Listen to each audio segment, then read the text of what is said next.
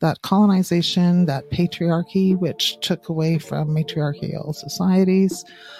I think oppression, lateral violence. There's so many historical aspects that systemic racism that's built into all of the systems, discrimination. We can go on and on and on. There's lots of root causes. Welcome to The Scaries, brought to you by Racer Co. I'm Sky. And I'm Talitha. We are proudly broadcasting from Treaty 4 territory. In each episode, we tackle the alarming, inconceivable, questionable, shocking, and scary statistics relating to, impacting, and intervening with the lives of women and girls worldwide. You'll hear the scary truth, take away tools and tips, and learn about what you can do about it.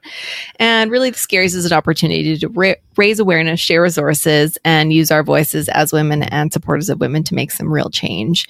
As always, the opinions and the views expressed on this podcast are solely our own, and it's for entertainment purposes only.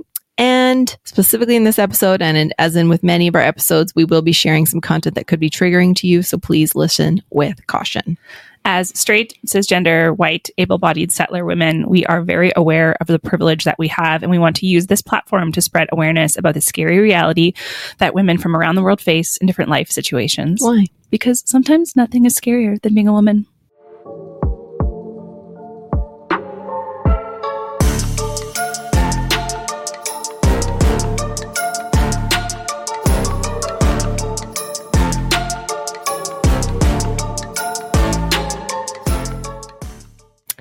Welcome, welcome, welcome. Did I say welcome? Welcome, listeners. Dun, dun, dun.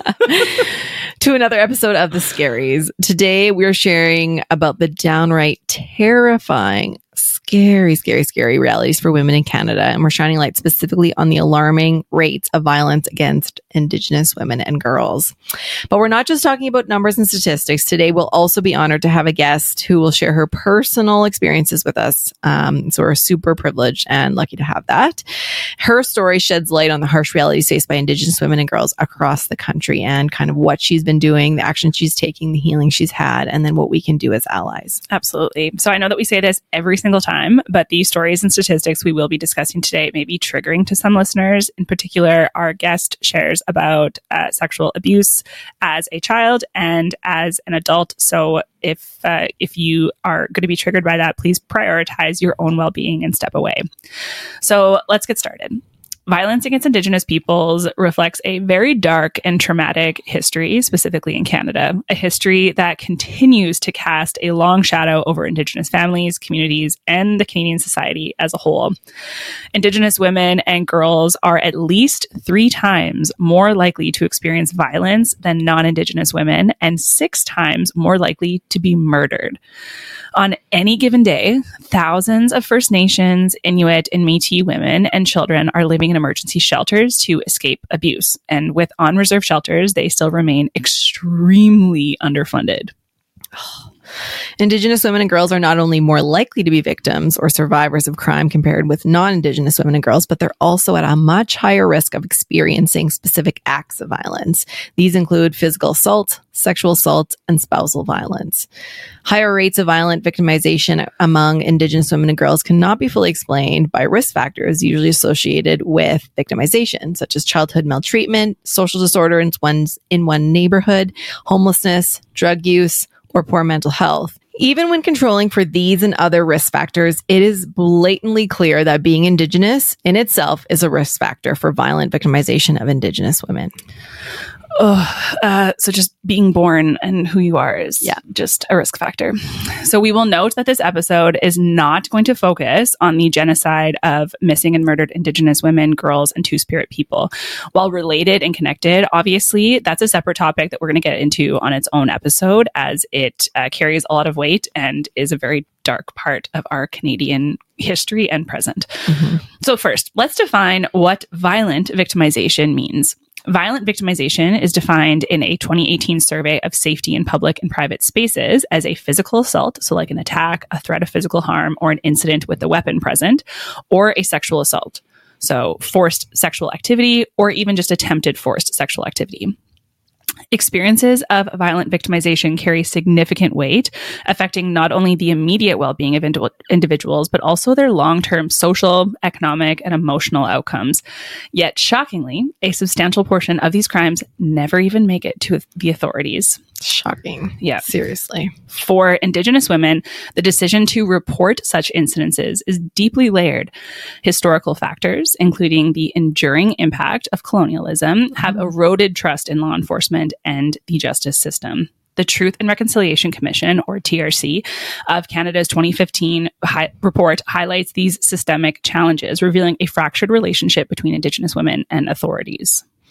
We'll talk a little bit more about trust again later on with our guest, but really the barriers don't end there. Indigenous women face a myriad of hurdles in seeking help or justice following victimization, from a lack of cultural sensitive resources to physical and inaccessibility of support services. The obstacles can seem insurmountable. Moreover, there's a pervasive sense of distrust, like I said, towards law enforcement and concerns about confidentiality within the justice system, as documented by the TRC report. So where does that leave us? Great question. Here are some of the cold, hard truths. In Canada, intimate partner violence stands as the most prevalent form of violent victimization against women. Astonishingly, it accounts for 45% of all violent incidences reported to the police. But behind these statistics lie deeply troubling realities that disproportionately affect Indigenous women and girls. So picture this. Within Indigenous communities, the risk of experiencing family violence at the hands of an intimate partner or family member is alarmingly higher than for non-Indigenous women. The violence they endure isn't just more frequent, it's often more severe, painting a grim portrait of the challenges that they face. Now, consider this. More than 6 in 10 Indigenous women have faced physical or sexual assault in their lifetime. That's a staggering 63%, as reported by Statistics Canada in April 2022. To put this in perspective, about 2/3 of Indigenous women have experienced violent victimization in their lifetime. Wow. And remember that many, many, many go unreported, so this is not even the full picture. So scary. Mm-hmm. These harrowing figures don't exist in isolation. They're deeply rooted in the historical trauma of colonization and ensuing policies that continue to perpetuate violence across generations.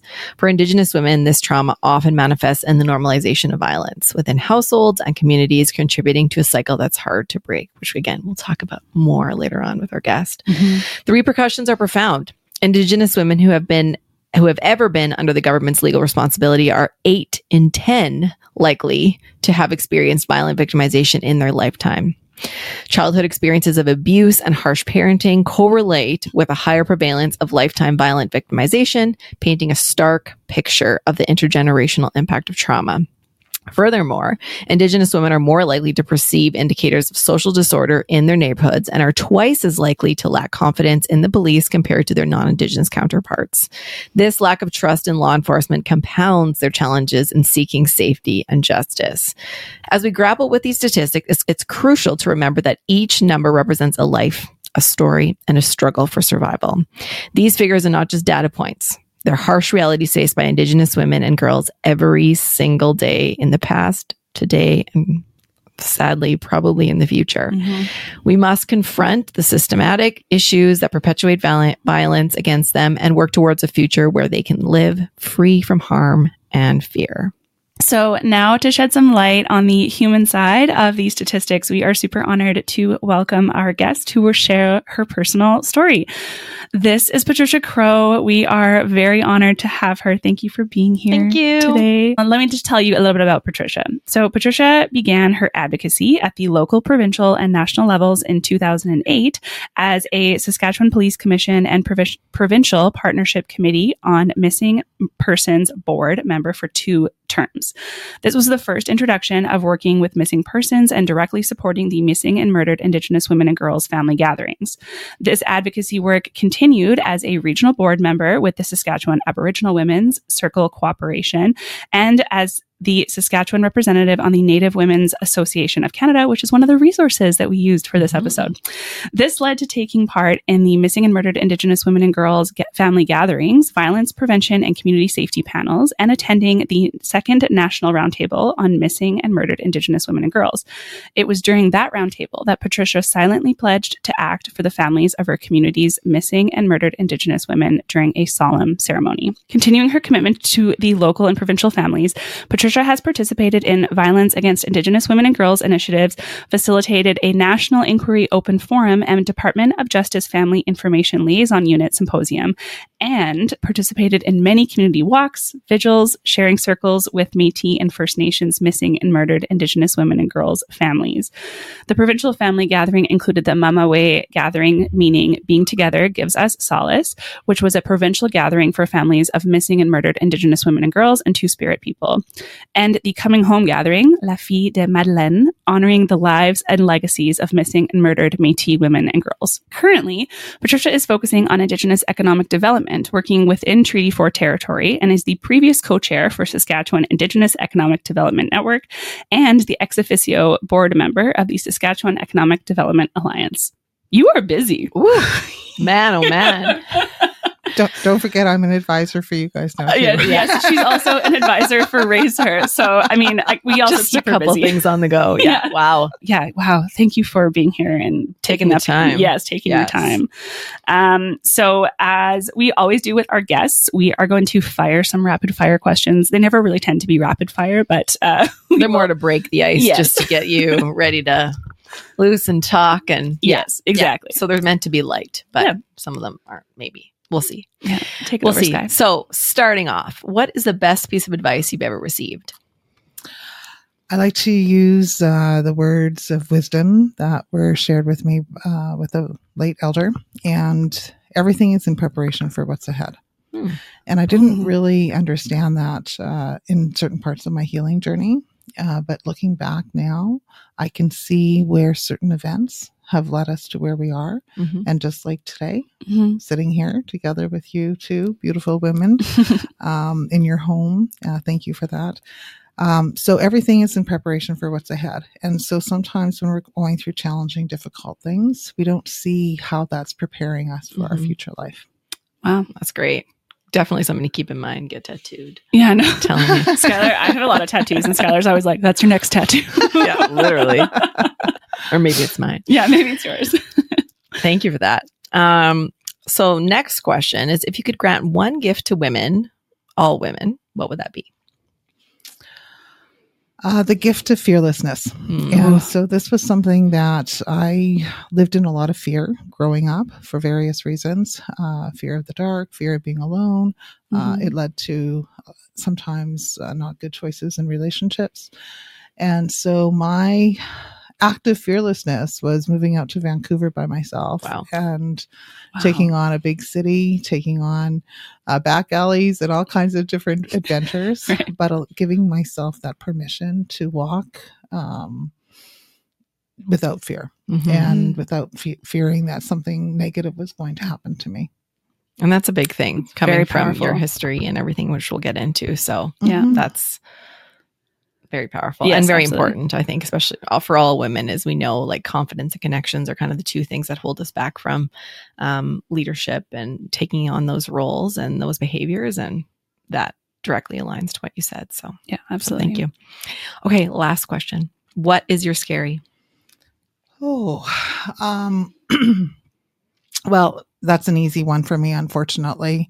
It's abuse. And so abuse can take on many forms. It can be emotional, physical, spiritual, sexual. There's so many, it captures so much. And so that's it. It's abuse. Scary. Yeah. As we go into the rest of our conversation, we just want to preface this conversation by sharing with our audience and our listeners that we have chatted with Patricia about her safety and having safety in this conversation, and that she's been briefed on the questions that we are about to ask and had the opportunity to turn anything down that she wanted to turn down. So we know that this can be triggering and will be triggering. So again, please listen with caution. I know that we've already said this, but listen with caution as we go through, and thank you for being here and just being willing to share in your reality with us. So with that, our first question. What are your own experiences with violence, and what supports, grassroots organizations, and community-based programs contributed to your healing and the healing of others in a similar situation? Well, it's going a long ways back. And so my first memories of violence, at the time I used the word abuse. I was a child. My first memory was 8 years old when I was sexually touched or fondled. And I didn't understand until I was an adult that was actually abuse. After having 2 daughters, I attended a family wedding and I was sexually assaulted by a relative.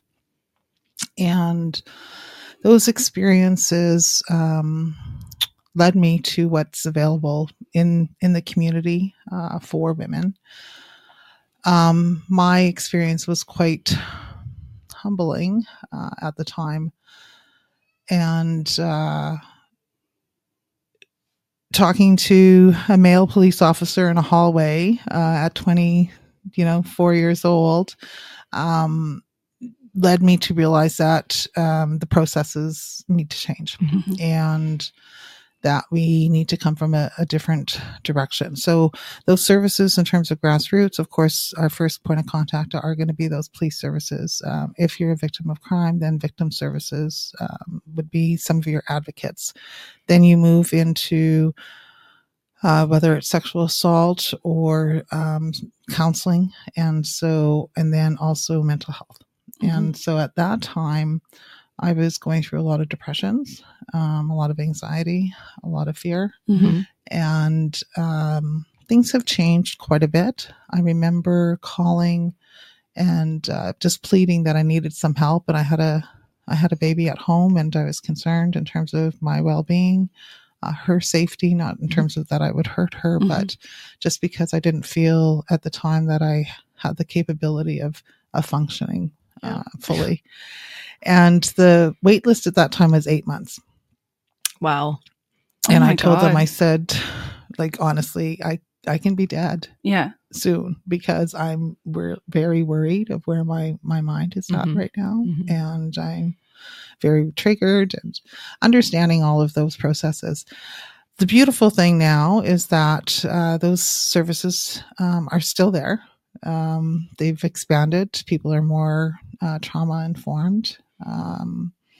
And we'll get into it later. But what it did is it opened me up to creating Rise Up Against Abuse. And so that was based on my own personal experiences with abuse, taking responsibility, looking in terms of what those services are, getting educated out there in terms of my own healing. And then that opened up to manifesting into different walks and different boards and different work. And so it's hard to believe sometimes, but that there are gifts in things. And even though you go through trauma and difficult experiences, realizing that maybe motivated me to do all of the work that you guys outlined in my bio. Amazing. Yeah. And so if I may ask, just digging into, the gaps in the services that you mentioned. So you mentioned an 8-month wait. Did that speed up for you after you kind of shared how important and how intense, your situation was and how you couldn't wait? Nothing. You still had to wait the 8 months. No. Wow. So I was fortunate. I was living here in Regina. I'm not from Regina. So all of my family, all of my friends were in a different city. And so I drew on the courage that I had at the time as a young mom. And I reached out to one of my family members and finally disclosed some of the past history because that's what abuse does. It leaves you in places of shame and blame and hurt and pain.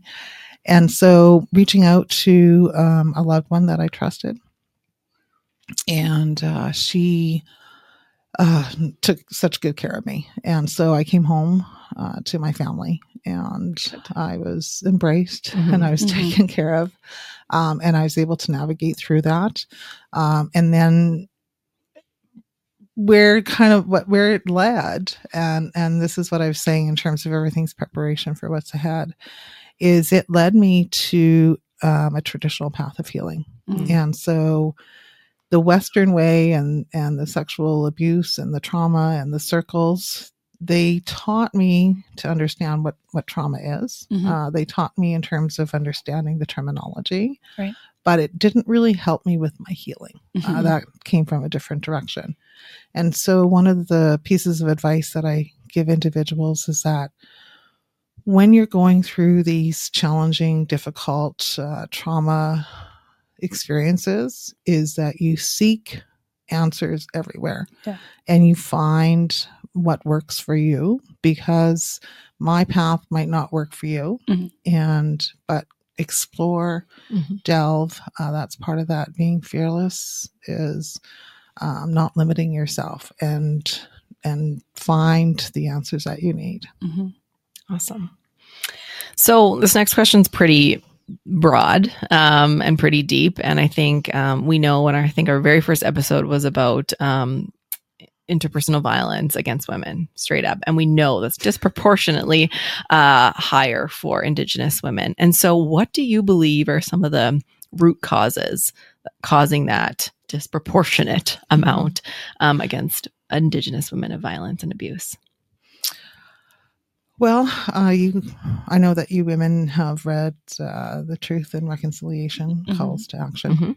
So in that process of understanding the history of First Nations and Métis, of course, is colonization. And putting individuals onto First Nations that are sometimes remote. A lot of our Métis communities can be remote. You needed permission. So the Indian Act was not kind to women, wasn't kind to anybody, still is in existence.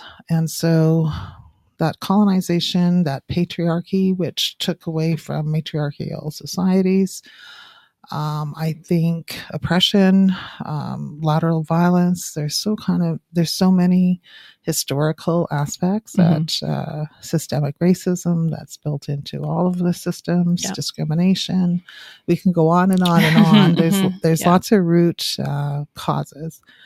But I think that leads to intergenerational abuse. And as I stated at the beginning, my abusers were family members. And so that's intergenerational abuse.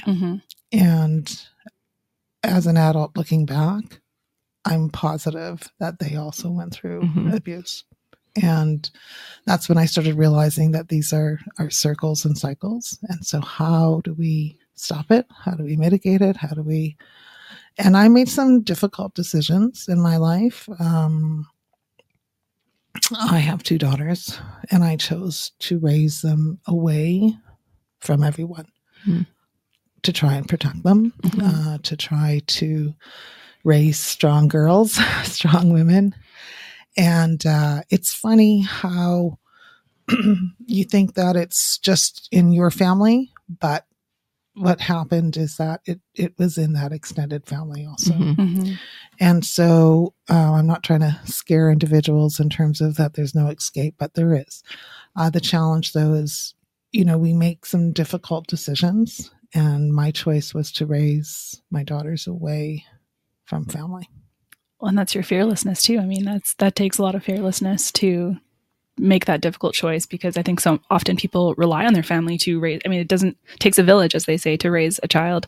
So making that choice is so incredibly fearless. I think also that saying of hurt people, and that trying to break that cycle is so important. And I mean, obviously, what specifically is at play? We hear so much about the intergenerational traumas that exist specifically for Indigenous communities, and being aware of what those truths are, and then helping to resolve, hopefully, and reconcile what we can do with that. So the next thing is kind of leaning into what you currently do with your work with the economic development. And so my question is, what economic factors intersect with the issue of violence against Indigenous women, particularly within Indigenous communities? So we already talked about the Indian Act and forcibly keeping First Nations within restricted boundaries, Mhm. needing permission to leave the reserve at some point, the lack of ability to provide for yourself. It's not like we could be entrepreneurs many moons ago. Yeah. And so that poverty and that access to jobs, that access to education, I think that keeps a lot of individuals into low income or no income circumstances. And then when they transition into the bigger cities, we know, unfortunately, that a lot of social housing is available, which is good, but they're also in very difficult, tough neighborhoods. So you're just exposed more in terms of maybe violent neighborhoods or other challenges that, in terms of safety. So I think that poverty, that low income, no income, lack of resources, lack of education. It's not that it's not all bleak, but at the same point, I think that puts individuals into difficult circumstances, and that may also lead to alcoholism, drug abuse, making some difficult choices.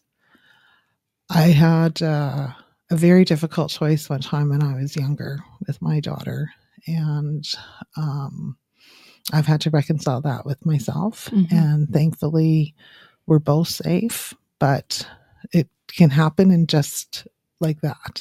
Just one desperate moment of trying to think that you're doing the right thing, but not quite sure how you're going to do it, and how, unfortunately, that there are predators out there. And when you're vulnerable, it's very difficult to trust people. And so that, I think a lot of those things are what leads to some of those acts of violence. Our listeners so often hear us condemn the patriarchy and, we have to break down the patriarchy and all of this. But I think that it's because of these, are we learning about these matriarchal systems, specifically as, historically Indigenous communities were matriarchal.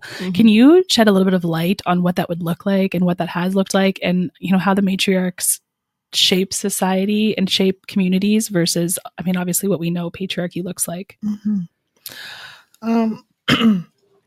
Well, we're in this period of reclamation. And so as we're reconciling that past, even with ourselves, with our communities, it's also understanding who we are as Indigenous people. And so when our language, our culture, our traditions, all of that's taken or goes underground. And so that is rising. It's coming to that surface, and people, individuals, male and female, are reclaiming who they are in terms of their identity, their roles, their responsibilities. And thankfully, we have old ones, we have ancient ones, we have elders, we have traditional teachings.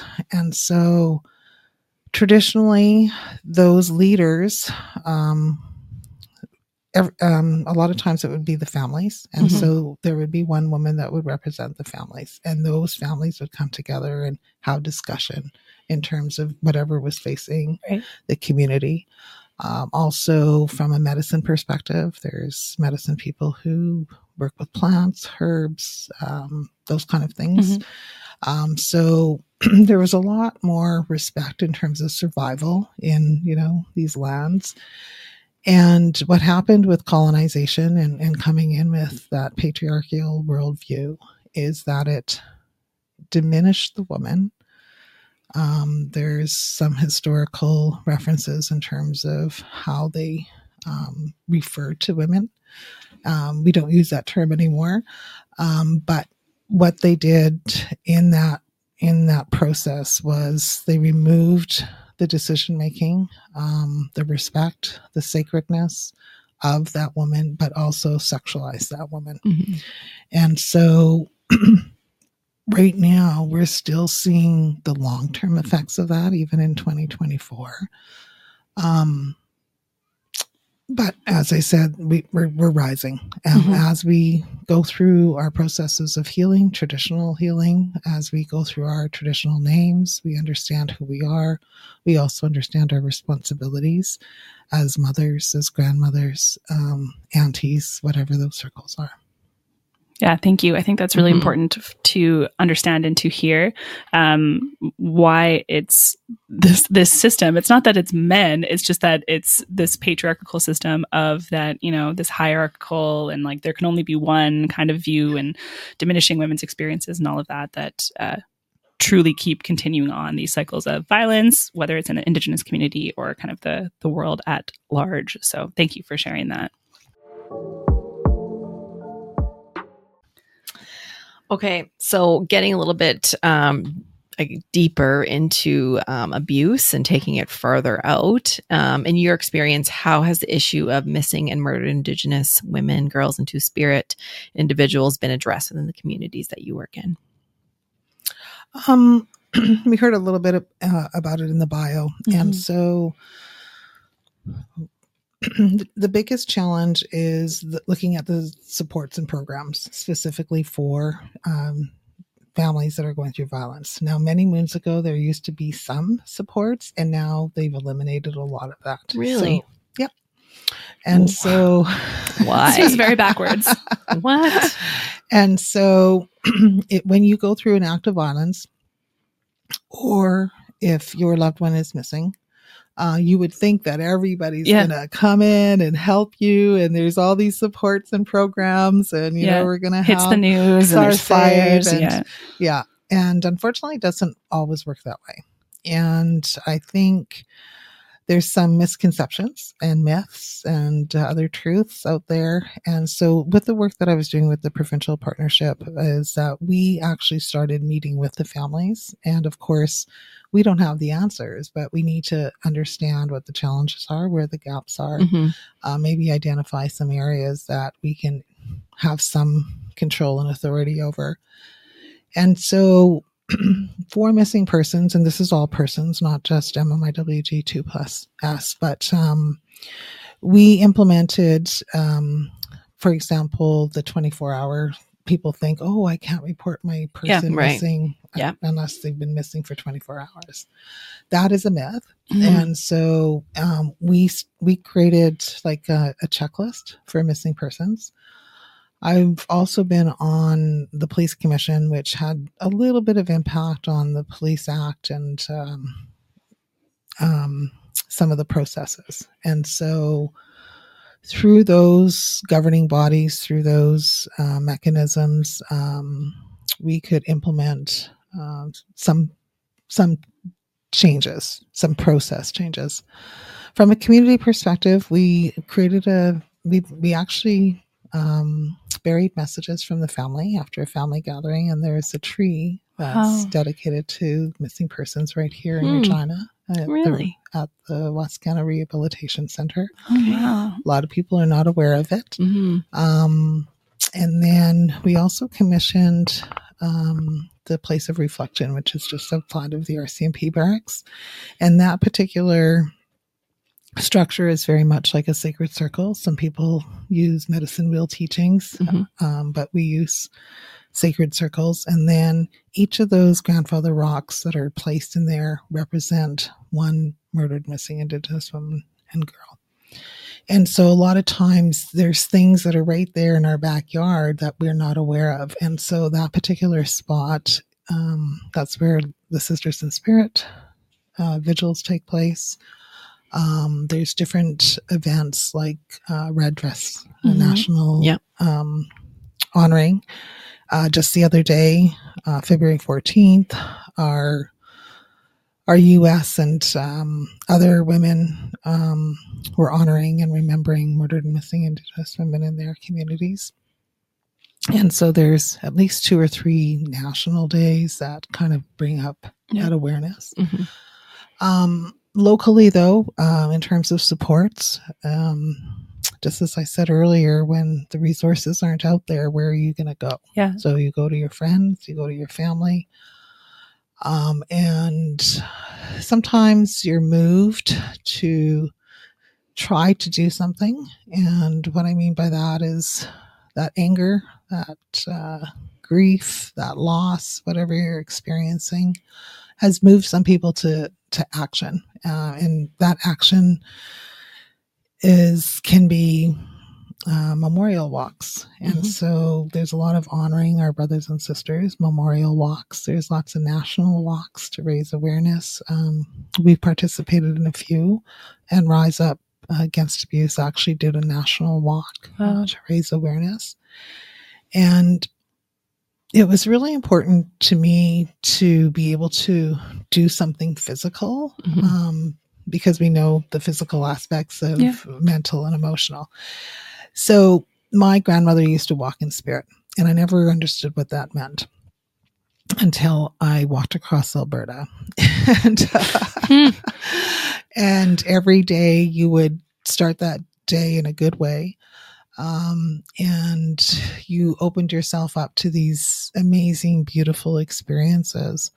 But when you're walking in spirit, you're constantly praying. You're praying for yourself, for your children, for your generations that yet unborn, those that have passed, your ancestors. So that's what it meant to me, was walking in prayer. And, but a lot of people don't understand is there's a lot of other ceremonies, and maybe we can talk about that later. But, I think, does that capture it all? Oh, yeah. Yes, absolutely. And more. Yeah, absolutely. And I think even as non-Indigenous people ourselves, it's so enlightening and really educational for us to hear kind of other ways. I mean, again, learning about this tree, I didn't know that this existed. I would like to go visit it. Like all of these types of things of how we can also honor and celebrate lives. And so I guess moving into our next question is, from your perspective, how can non-Indigenous allies better support Indigenous-led initiatives and efforts to combat violence against Indigenous women in Canada? Well, today's an example of that. Providing space for Indigenous women's voices to be heard, to be able to share your lived experience in a safe environment is really important. Reading the calls, not just the calls to action, but the National Inquiry released their calls to justice. There's also probably a minimum of 5 national action plans that are out there. Addressing everything from being remote, no cell phone service, no internet, no computers. How do we, help that individual? So being aware of what those resources are, and implementing some of those plans of what we can do as individuals. So I'll go back to the Mumaway gathering. And so we were looking for a host organization. And so the YWCA stepped up. And in that process, I don't even think they just do it naturally. In that process, what they did is they took on all the responsibility, like the financial responsibility. They left the planning to the families, and they stepped out of that. They respected and honored those families enough to let them run the agenda, and they coordinated all the volunteers, coordinated all the spaces, did all the registrations, and just took all of that stuff away so that the families could just focus on what they needed to focus on for those days. They came into the planning meeting, but not to run it, not to take ownership of it. And they started in pipe ceremony. And so they were willing to step out of maybe their comfort zone a little bit and say, you know what, this is the way that we do things. We start with crater, we start with tobacco, we start with offerings, we start with cloth. And then they just, opened up the door, helped with the pathway, but then got out of the way. Yeah. Because they knew that it wasn't about them. Yeah. And I think sometimes I've met individuals that are, we're going to save the people from themselves. And, I have the answers and I know what I need to do and we're going to take care. And that's part of the challenge of those systems Yeah. is, we've been through this for 150 like plus that's years. colonialism. Yeah, that's It's exactly like, what colonialism okay, is. you know what? Yeah. Just provide the space, provide like what you have provided here today for my comfort. The coffee, the comfortableness, the safe environment. Create those circles, and that's the hard part. Is we already talked about the challenges of when people are vulnerable, when they're going through abuse, when they're going through violence. And the challenge is that we need to hear from them, but at the same point, they don't need to create the space for them to be heard. And so when we see, you guys are wonderful at this, people, is when we see that, that there's circles or systems that we need to speak up, that we need to point things out, that we need to be that voice. And what I've always said to my light-skinned brothers and sisters and our non-Indigenous family is that we might not be in the room if there's racism, if there's discrimination, if there's, why do we have to do this? First Nations this or Métis that. That's where those ally voices need to rise. Yeah. Yeah.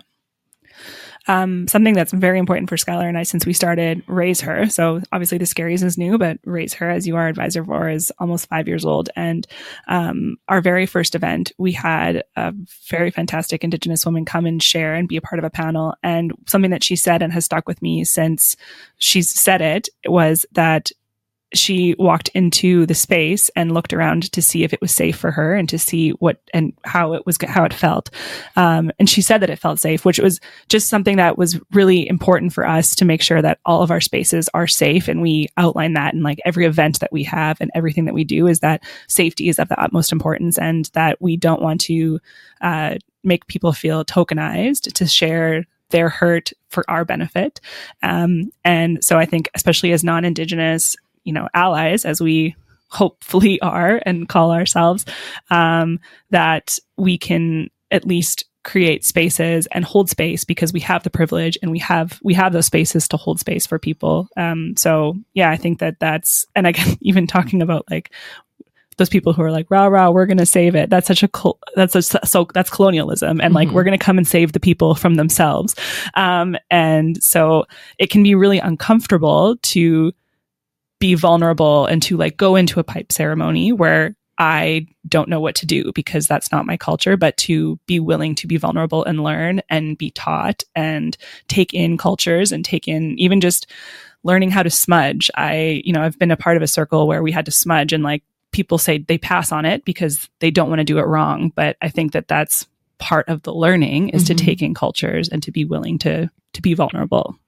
Totally. And I think it's just building that trust that we talked about, right? Rebuilding the trust from years and years and years of breaking that. And so what are the steps that we can take and what are the symbols that represent the starting of building that trust again? How can we as non-Indigenous allies show that it is a safe space? And I know we really are conscious of that and try to support other organizations in doing the same. So thank you. So what are some of the cultural practices and Indigenous ways of knowing that you can share with us to raise awareness or educate on mitigating gender-based violence in Indigenous societies? Okay. Well, we already kind of talked about right back in.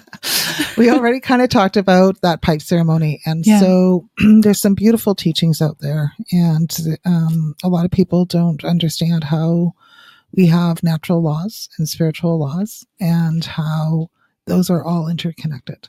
And so as we go through our healing journey, it really starts with love. It starts with forgiveness. And there's these beautiful gifts that are out there. So some people call them the 7 teachings. And so maybe you've heard them. Yeah. And I remind people that it all starts within yourself first. So it's love, respect, truth, honesty, humility, leading into wisdom and courage. And so when we look at those gifts, when I was preparing for my very first traditional fast, my elder told me that I was going to be tested, that those grandmothers were going to test me in terms of my decision, my confidence, my resolve, my dedication to my healing. Right. And because our words are so important. And so when we offer that tobacco, or we make that offering, we've made a commitment. And it's a commitment to ourselves. So we need to fulfill that commitment. And it can be daunting and it can seem hard.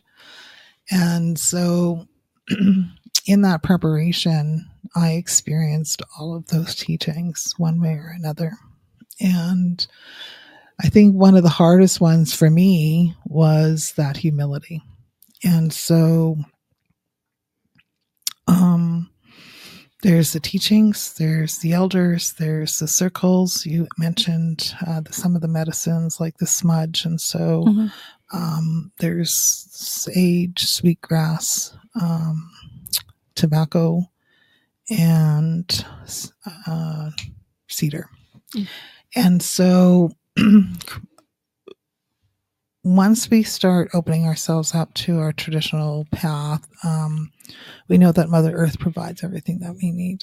Everything begins with Creator. We start thinking in circles rather than in this A line, and how everything's interconnected, and how those spirits that are in everything are there to help us, to guide us, that we all have helpers, not just physical helpers. And so we mentioned earlier in terms of receiving your spirit name. And so with that, the way that it was shared with me is that Creator gave us our names before we came into this natural world. And in that process, that's how Creator recognizes me. And so when I was born, my parents would have named me Patricia. And through life, that's how I got my last name, Crow. But with that name, there's responsibilities. And so it's up to me to learn how to say my name in my language, use it in prayer, use it when I'm talking to Creator, when I'm making my requests, when I'm sitting with those good grandmothers and good grandfathers in lodge. And then I was very blessed to be able to sit with the late Florence Allen. And Florence was from the Medicine Lodge, Medeoan Lodge, and she has a Grandmother Moon ceremony. And through the Grandmother Moon ceremony, we learn as women about our connections to that moon, to our cycles, including our moon cycles. And we also can call out to those grandmothers. And it's a reminder through our songs, through our offerings, through our prayers, that we can call out to those grandmothers to help us when we need help. And in that process, it reminds us of our own sacredness. It reminds us that we are life givers and that we give life to everything. It's not just to our children, not just to our grandchildren. It's to our homes, to our relationships. And so as we open ourselves up to that traditional walk, there's a lot of work that needs to be done. We'll use the word healing, but in that process, you learn so much about yourself, and you can stand in that sacredness. You can stand in that power. You can stand as who you are, and you bring that with you wherever you are, in your work, in your jobs, in your volunteerism. And then we teach that to our children, to our daughters. I have 2 daughters. I have 5 granddaughters. Wow. That's a power squad. Yeah. And then we can't forget that gift of respect. And so when we sit in circles, sometimes like when you're in a feast circle, and if you've ever been invited to feast, you'll see, and every territory is different, you'll see the men raising their pipes and the women are not in that circle. And I can see you guys saying, what? Yeah. Why not? However, We have our own circles, and depending on what teachings that you have, the woman already has everything that she needs within herself, that she doesn't need that help as much as the men do from those pipes. So it's understanding that as we sit outside of that circle, you asked earlier about matriarchal. Yeah. So we're still praying. We're still praying to Creator. We're still praying to those good grandmothers, those good grandfathers. We're praying, but also for our brothers, our fathers, that respect. And that pipe represents that respect. And so when you join that stem into that bowl together, that's a sacred representation of all kinds of things, but respect is one of them. So there's lots of traditional kind of things. Some people use crosses. We don't use crosses, but some people, like, they have physical things that they hold, and so we do also. And so when we get our name, I was told to go and pick a grandfather rock, and that grandfather rock had led me on many journeys. And so there's so much, but there's not just one way, and there's not just the right way. There's many paths and many ways to come to that place of healing and to come into those circles. It's I've been fortunate to be around and even sort of involved in different ceremonies that I've been invited to, and one was a pipe ceremony, and they had asked if the women were on their moon cycle to not participate because of the just sheer amount of power that she has during her moon cycle. And I was like, no one has ever respected me on my period as much that just even you talking about the fact that, like, women sit outside because they already have everything that they need within them, not as much as men. It just is this matriarchal look at society and, like, how much power and strength women have within them, and how strong we are, especially when we're together. And yeah. So I love that. But yeah, it just that definitely made me feel a lot more valued. And opposed to, being gross or being a burden or whatever it is because I'm menstruating. So yeah, that was very interesting. Fascinating. Yeah. So as we kind of come near the end of our conversation, how would you like to end this conversation, and what hope can be offered for addressing and reducing violence against Indigenous women in Canada? The hope is that you can break the cycle, that you can move to healing, that you can move to good things, that you can move to good health, you can move to happiness, and that in that education and in that seeking of whatever you're looking for, that you need to just trust that when you make that commitment. And some people think it's really hard and they don't want to relive their trauma. Yeah. It took me a long time to be able to talk about my experiences without crying, without feeling shame, without going through all of those, all that sickness that I was carrying.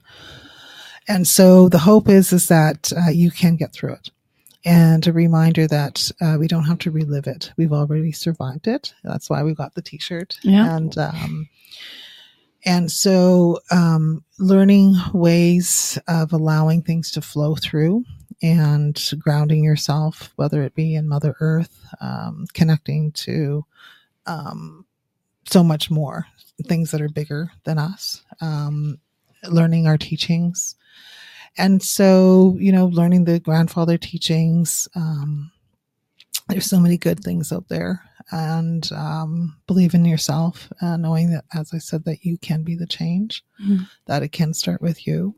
And then as we do that work internally, that we can now share that with our family, with our community, in our homes, in our spaces, and you carry it wherever you go.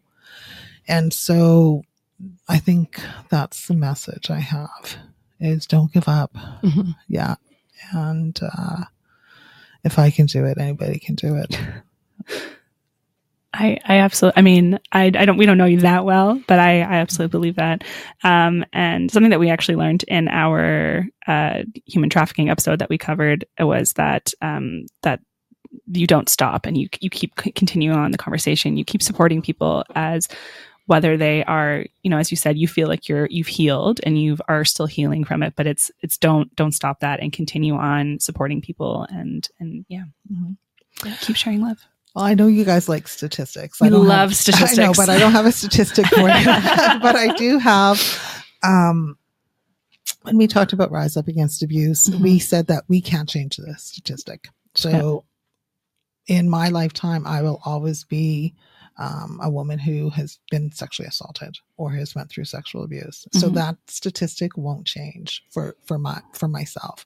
However, how can we break this so that it changes for the next generation? Yeah. And so when we talk about some of these cultural ways of thinking, you may have heard a lot of individuals talk about it takes 7 generations to heal. And so I'm generation 5. And so my daughter's generation 6 and my grandchildren are generation 7. And there were 5 generations of women who went through abuse. And so realizing that gives you such hope. Yeah. Yes. That it's like, okay, you can see it. I can't change my statistic, but what can I do to change that for my children and for my granddaughters? Yeah. And so that's a big motivator for me. And it was also a big motivator to make the commitment to my healing journey. If I couldn't do it for myself, I love them enough that I could do it for them. Of course. Oh God, that's like mother's strength. Absolutely. That's wow. great. Thank you so much. We really appreciate you sharing and contributing to continuing moving the needle forward and shifting these scary stats. So thank you, Patricia. Thank you so much. Thank you. So as Patricia courageously shared her deeply personal story of abuse, her words served as an important reminder of the pervasive violence experienced by Indigenous women every day in Canada. Her resilience and strength in the face of adversity most definitely highlighted the urgent need for action to address this systematic issue. Yeah, definitely. Moving forward, it's definitely essential for listeners to translate empathy into meaningful steps that contribute to change. Totally. That's that physical action she was talking about. So in May 2023, the House of Commons adopted a motion on a unanimous consent calling on the federal government to declare ongoing violence against Indigenous women and girls and Two-Spirit people as a national emergency. It also calls on the government to provide an immediate and substantial investment to create public alert systems for missing Indigenous women, girls, and Two-Spirit people. Yeah, I think it's called the Red Dress Alert, but it's not in effect yet. But it's something like the Amber Alert for kids. Another thing, though, that even just with speaking to Patricia reminded me of the Chief Red Bear Children's Lodge that's at Cowessess First Nations, and like thinking about the stat that you had said of that 8 in 10 women who are in who grow up in government housing or like within the government's custody end up facing violent victimization. This Chief Red Bear Children's Lodge focuses on keeping children like within the community and not sending them off to foster care systems that are outside of like what their traditional growing up ways of knowing and being are. So I think that's so important in terms of like keeping that close to home and the village that you need to get through it, which Patricia definitely relied on herself. So absolutely. Yeah. But I guess the question is then what can we do at a grassroots level and personal level? Here are some of the actionable strategies inspired by Patricia's story and the broader movement for justice and healing in Indigenous communities. So one of the most important things that we can do as a society is to educate ourselves on the truths of our past and the impacts of colonialism. Take time to learn about the historical and ongoing injustices faced by Indigenous peoples in Canada, specifically violence against Indigenous women. Next is to listen and amplify Indigenous voices. Again, as Patricia had stated, actively seek out and listen to the perspectives and experiences of Indigenous women and communities. Attend Indigenous-led events, engage with Indigenous media outlets, and follow Indigenous activists and organizations on social media to understand their priorities and their needs.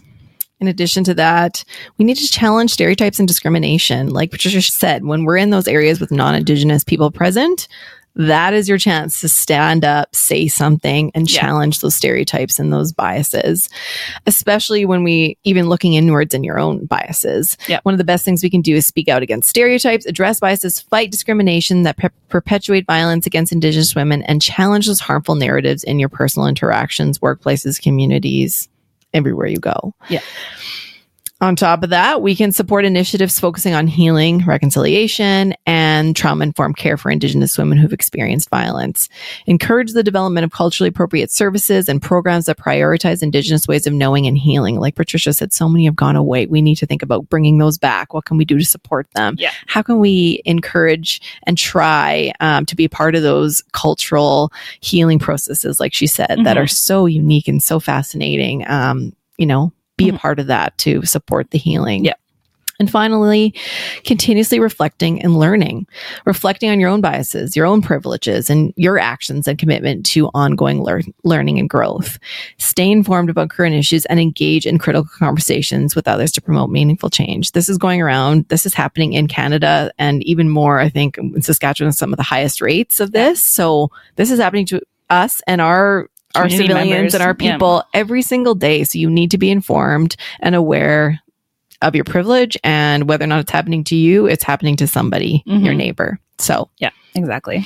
So by taking a few or all of these actions, we can contribute to creating a more just and equitable society where Indigenous women are safe, respected, and empowered.